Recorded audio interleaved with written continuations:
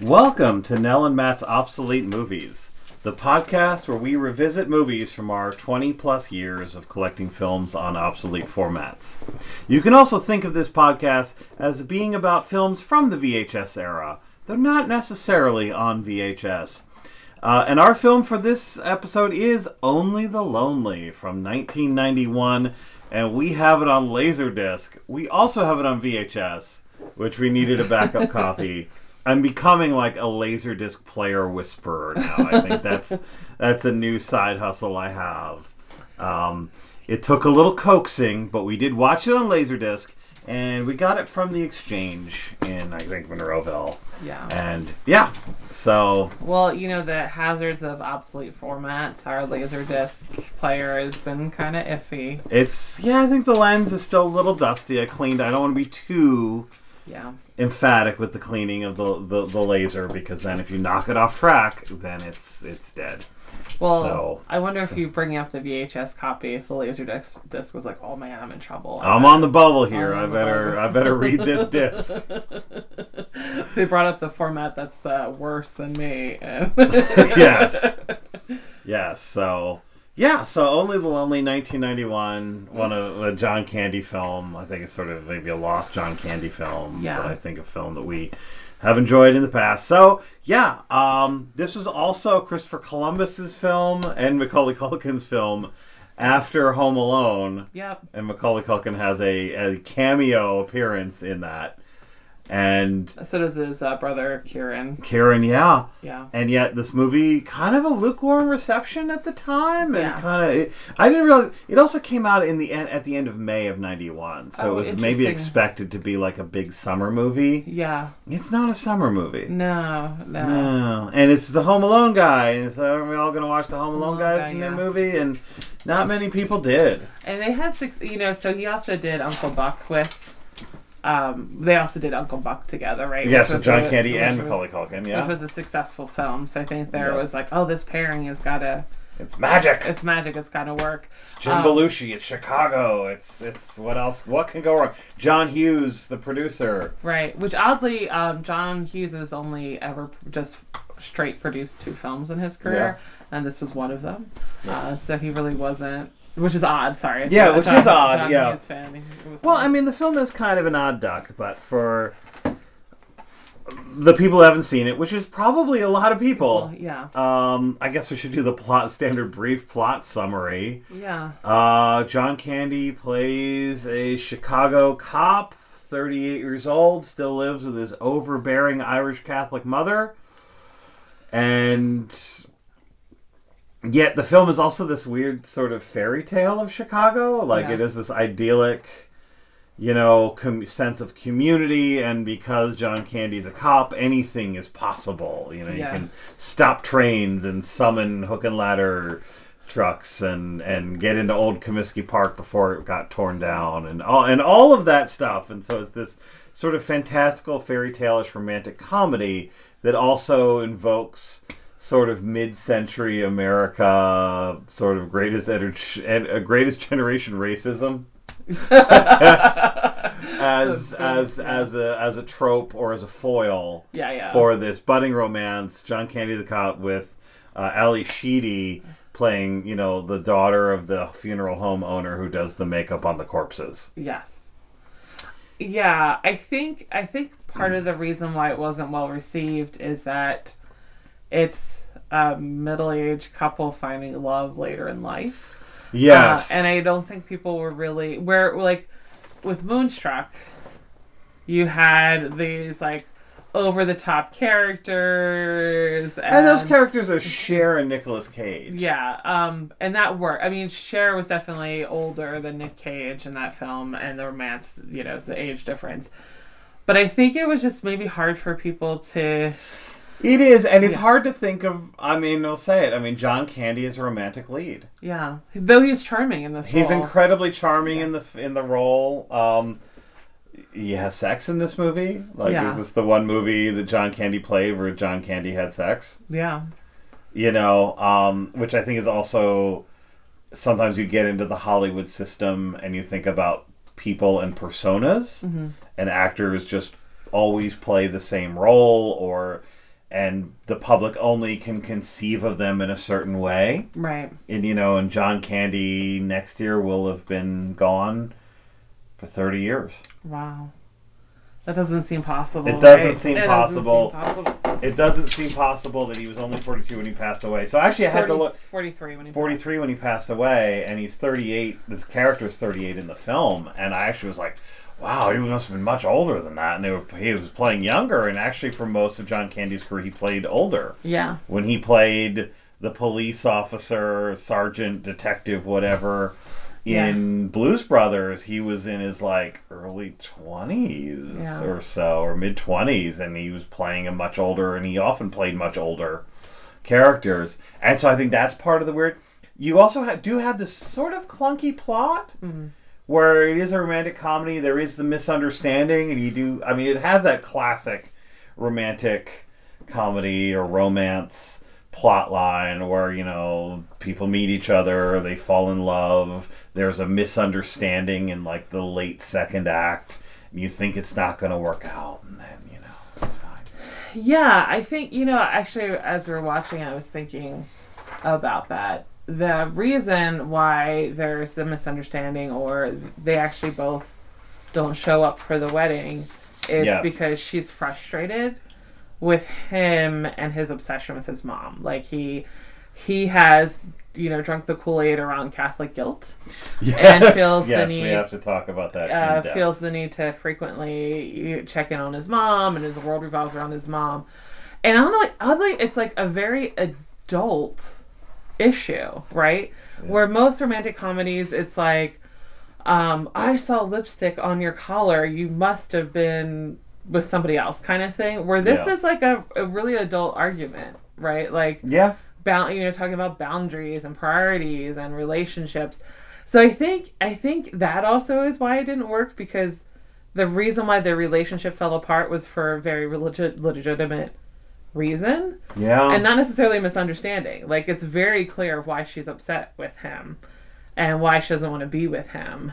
And it's a very adult conversation. And it is really can a relationship survive this situation? Yeah. Is she going to spend 20, 30 years with him, and every Wednesday he still goes to bingo and with his mom, and, has breakfast with her every day and takes mom wherever she needs to go all the time?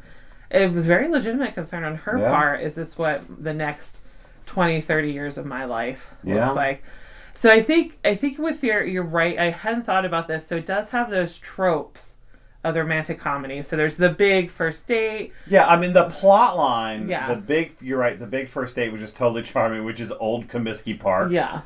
And when he has the keys to the kingdom and they can have a picnic. Yeah, and when he goes, they have an argument they go out to dinner with his mom, an argument ensues. She leaves in a huff, and he gets the fire department, I believe, or whatever, to lift him up to the second floor so he can knock on her window and propose.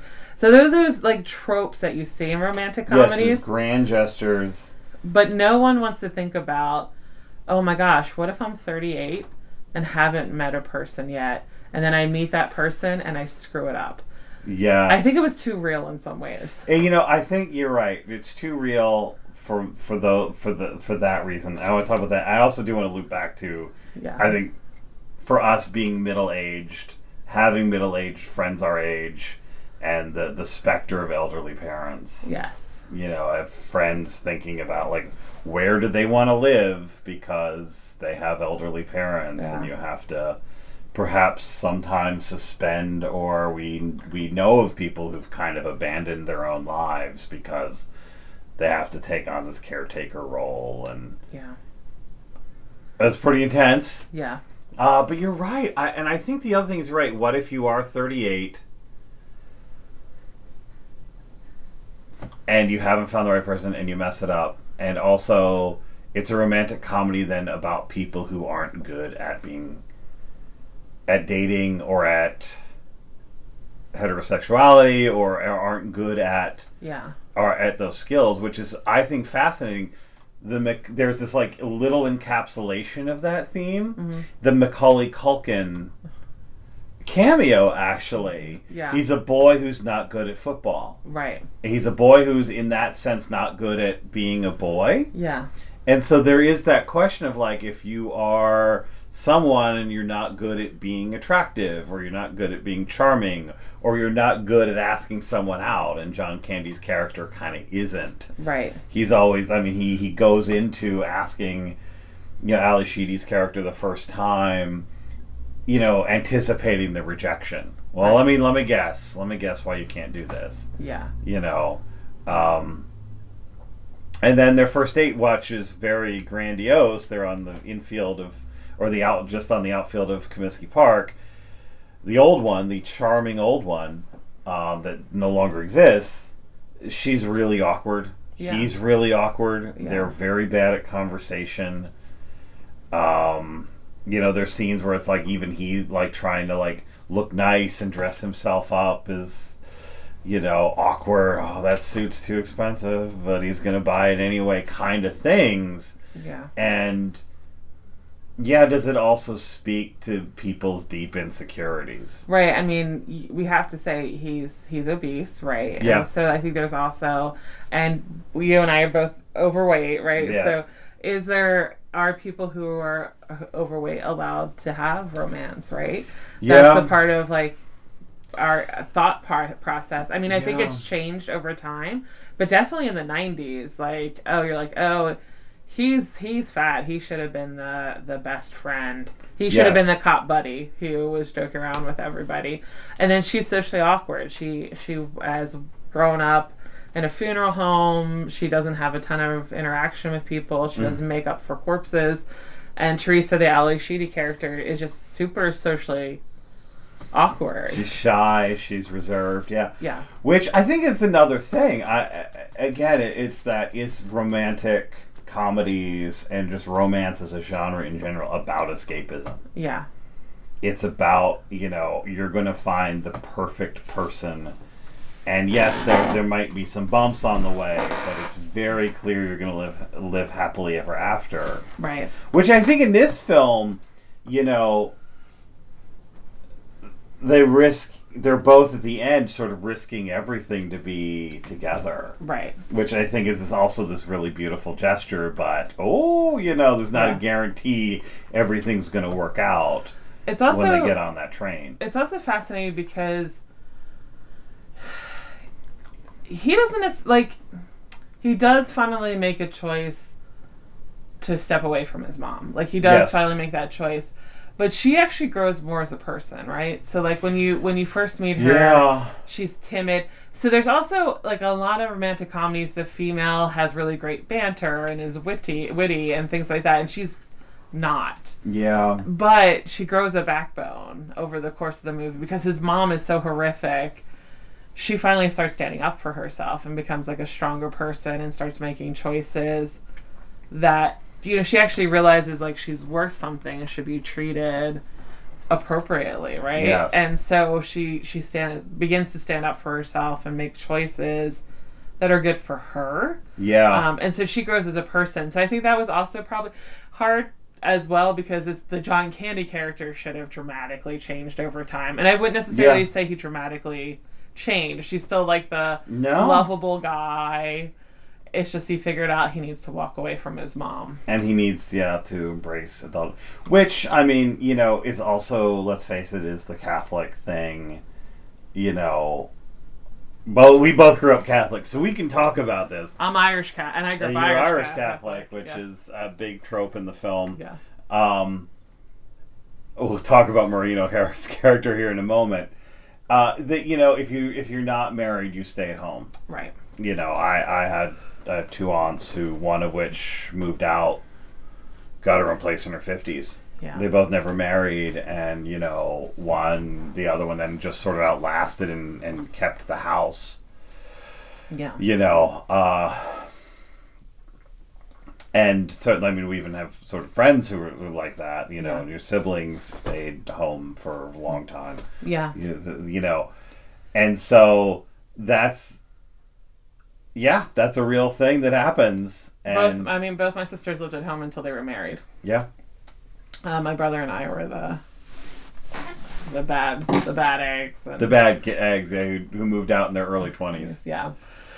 Which is, yeah. I mean, and so it's also to think about those folks who, again, maybe grew up in a belief system or in a culture or had parents, and also maybe weren't good at that aspect of like young adulthood separation from parents. The good kids who maybe also kind of miss out or whatever. Yeah. Which is, there are people like that. We know people like that. Yeah, I mean, absolutely. And they get a movie.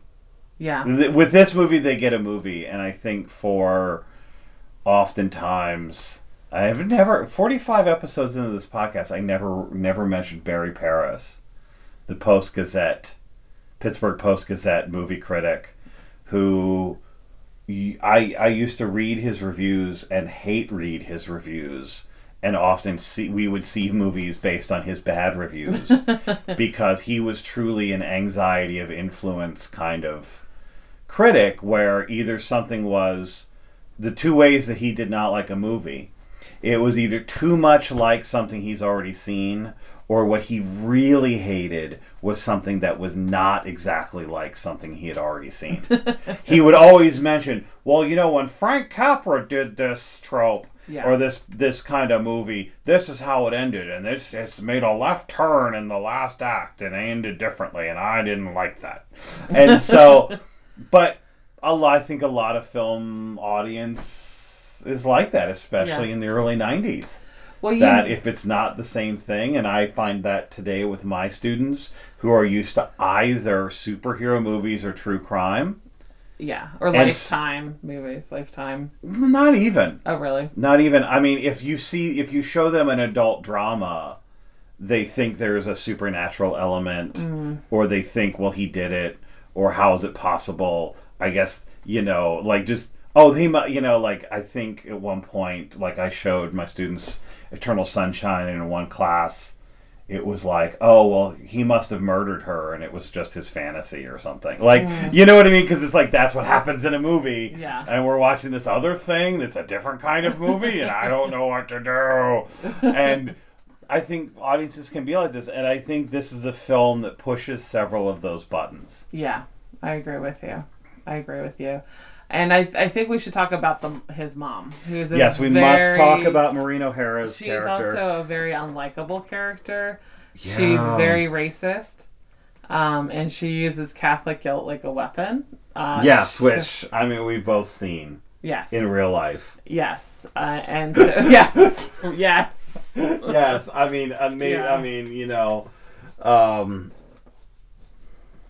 We've both have family situations where you can argue there's figures who are like the Wayne Gretzky of Catholic guilt. I always say this, when Gretzky first got on the Rangers, they weren't scoring, and nobody's like, how? Why? How could you not score? You got Gretzky on that line. And the players were like, yeah, he can make passes no human can make, and we would just never be used to getting the puck at places where, we could score. And they had to get used to that. And we have relatives who can put Catholic guilt in, in his spot. If the Catholic guilt puck is 2 inches round in circumference and the gap is 2.5 inches, they can just slide it right through, and make that pass. And so, she's a deeply and so you have a main character that's mom, and the tagline on the box, both boxes, a comedy for anyone who's ever had a mother, is also, I wonder about, is that too real for people? Yeah.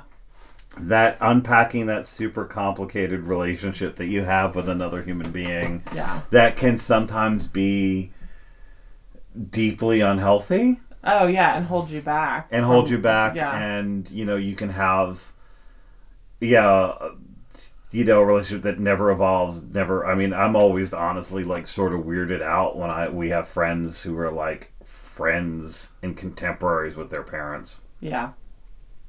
How the hell does that work?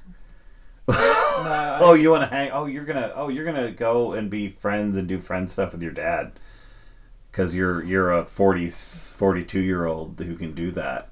That's weird. Yeah. You know what I mean, to us. And Yeah. so I think is maybe how we relate to that movie. But yeah, she's deeply, deeply, deeply unlikable. Yeah.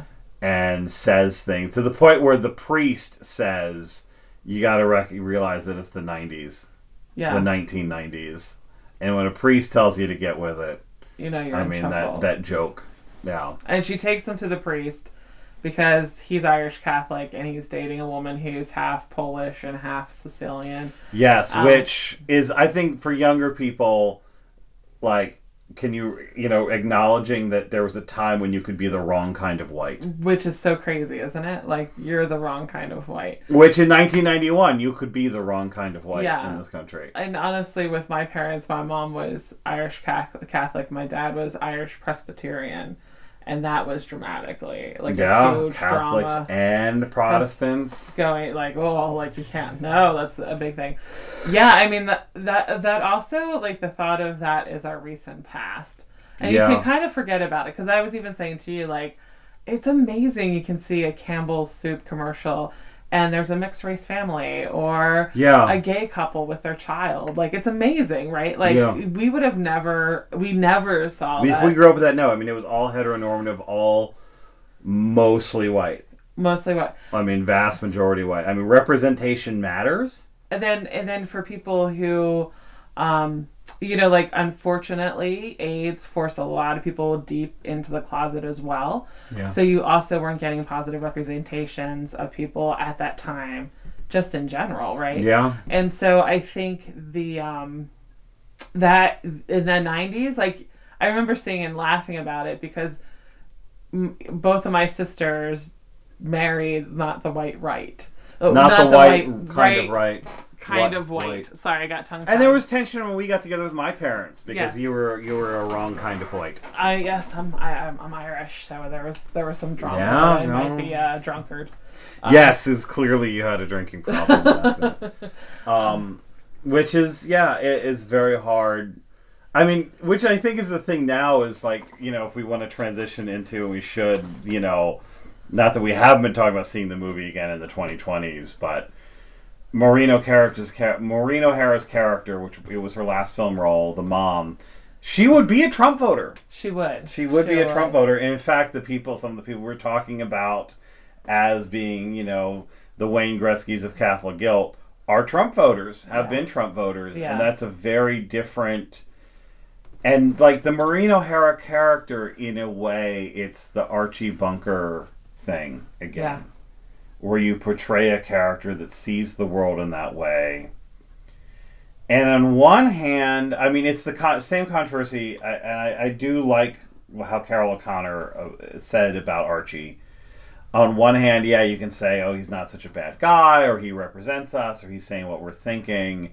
And what Carol O'Connor always said about that character is, you have to realize, I'm playing someone who, because of his biases, because of his inability to see the humanity in other people, lost out so much on life. Mm.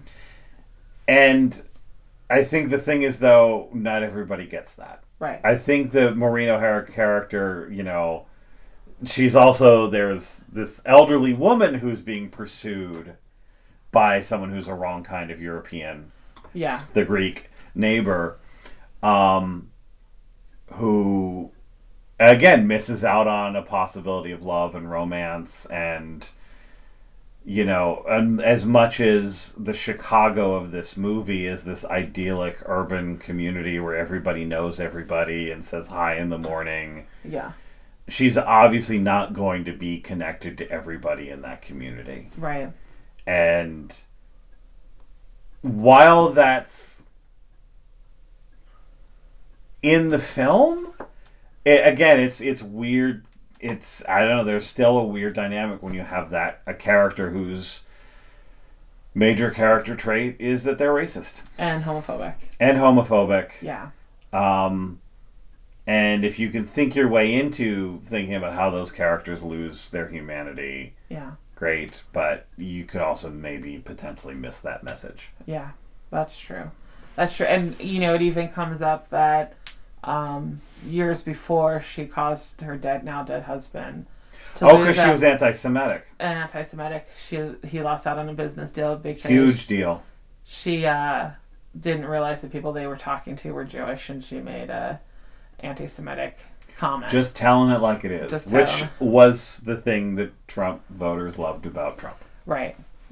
And so, she has alienated people throughout her life by telling it like it is, and has lost out on all these opportunities, and has lost out on a positive relationship with her son. Now, there's, hope at the end. And I would think both her sons. The one son who's the successful one.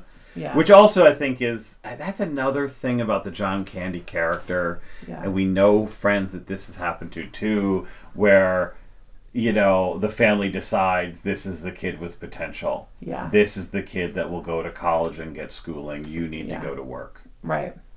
No, absolutely. Which is weird to think in, our own American fantasy. Everybody's got a shot at the American dream. Right. But, sometimes... sometimes parents can be like the varsity coach. You make the team, you don't. Right, and so he becomes a cop to support his brother to go to law school. And he becomes the wagon driver cop. He's not even a detective. He doesn't do anything sexy. He drives the wagon. He does body recovery. There's a great joke. And that's the other thing. There are some jokes in this film that almost don't fit in the film. Right. Yeah, I'm teaching poetry this semester, and it's there's this idea of everything, a poem should have a singularity and a unity. Yeah. There's a couple jokes and a couple scenes in this film that fly off that don't fit the mood of the rest of the film, and there's a great sound effect joke involving a corpse that they kind of drop. As they're doing body recovery. Yeah. There's a splat. Bringing up there's a splat, and it's funny. Bringing up the brother, though, everyone is, except for Danny, John Candy, up to a point, he's content. But his brother is content to have him just stay there and live with his mom and take care of mom, and even to the point where he decides the younger brother decides that Danny and mom are moving to Florida. Yeah, and they're moving together. And he already talked to the commissioner to get Danny a transfer, and that they're moving together. And that kind of I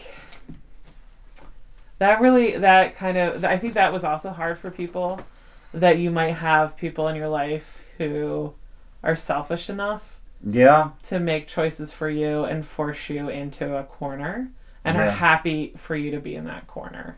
Yeah. And that's really a lot of that film when you think about it. Yeah. And so which isn't classic rom-com material at all. And he takes it up until he's 38 years old. Yeah. And that's the death of a bachelor friend is what causes him to realize, which is also, it's the Edward Said thing about why Jane Austen's popular. Those books are all about class and prestige and status, and you don't mention the other side of it. You don't mention what would happen to those sisters if Elizabeth and Mr. Darcy don't end up together. Yeah. The options for all those girls is not good. Right. Because they can't inherit property, and so they're going to be out on the streets, maybe. Yeah. But that doesn't really come up. There's a tension there, and so the fact that, maybe the thing that drives him over the edge to finally live his life and stand up for himself is the realization that he could die alone. Yeah. And he doesn't want to die alone.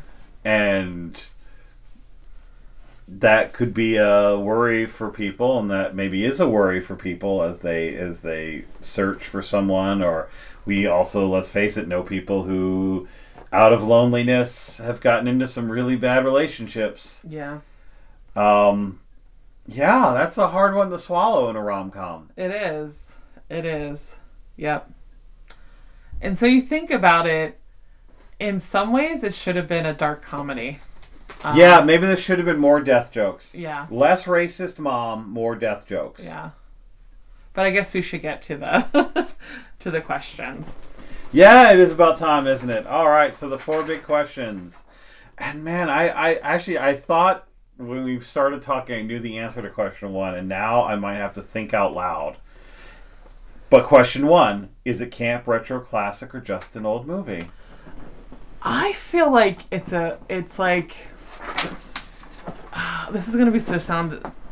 I feel like it's like so close to have been a classic. Like it's just like kind of right there on the cusp of being a classic, and just didn't get it right. Like The Village. If he had just made a couple if you didn't do the reveal in the middle of the film. Yeah, I feel like there was like so much potential there.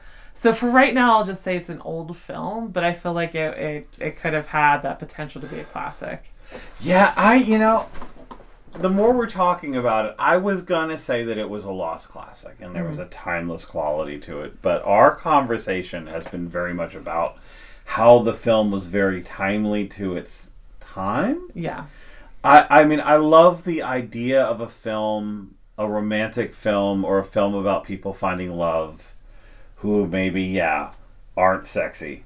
Yeah. Or aren't good at playing that game, but yet can still find each other and be happy. Yeah.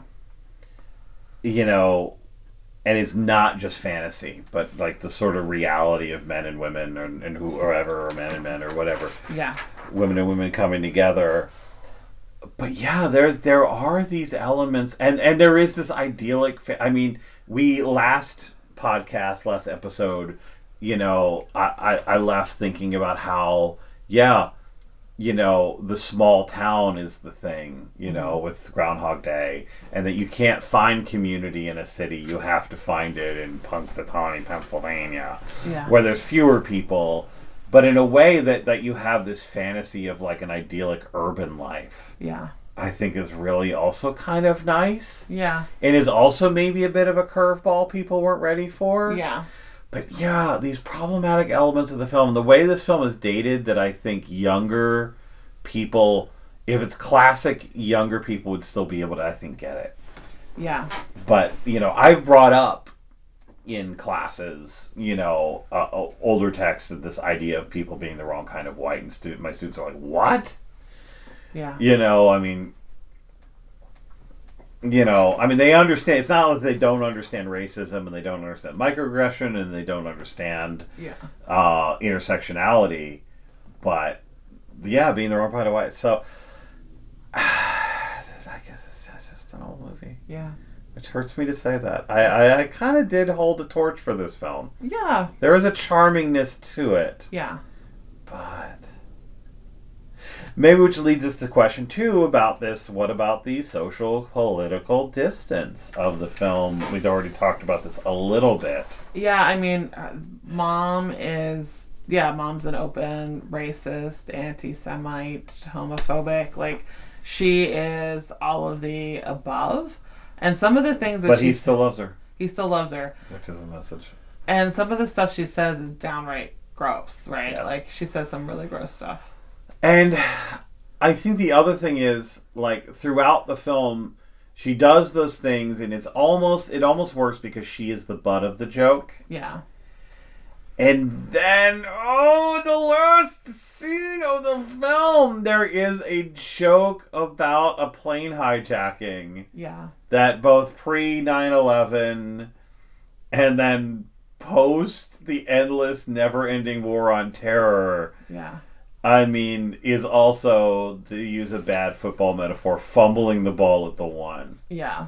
That scene, and the land on that scene, and you have then they lived happily ever after. Because also, I should mention, so part of John Candy's neurosis is he always imagines his mom getting hurt or maimed or killed or whatever, because he's not there to protect her. Yeah. And so he's not on the plane with her, and there's hijackers, and and he has these neurotic fantasies about his mom. Yeah, so there's one example where he wants to go see a ball game with his friend, and it's bingo night at the church. Wednesdays, which is so Catholic. Bingo night, and he's like, "Can we just skip?" And she's like, we can't skip. I'll go by myself, and he has this fantasy of her walking and falling through a manhole and dying. And of course, in the sewers, yeah. It pans down to her, and she says, "I hope you enjoyed your ball game, Danny," or "Was it worth it, Danny?" And that, like, it's a great tool for just showing the extent of how Catholic guilt, how that guilt has so taken over his mind. Yes. But you're right, that last one is really, really... It's a really bad... Yeah. And so that is hard, right? So it's hard to kind of... I mean, I could almost actually, honestly, if that film... Is that the scene? Yeah. That the one scene that keeps me from saying that film's a classic? Yeah. Because you could do the Archie Bunker thing and do that. And also realize, like, you know... Again, those characters, we, again, know people like that. Yeah. We are related to people like that. Yeah. And so it's like, okay, you can accurately, in some ways, represent that character. But, that scene at the end where suddenly other people are the butt of the racist joke, not the racist. So, fumbles it to one. Also, the thing about it is that she has spent her whole life hurting people and saying these things that hurt.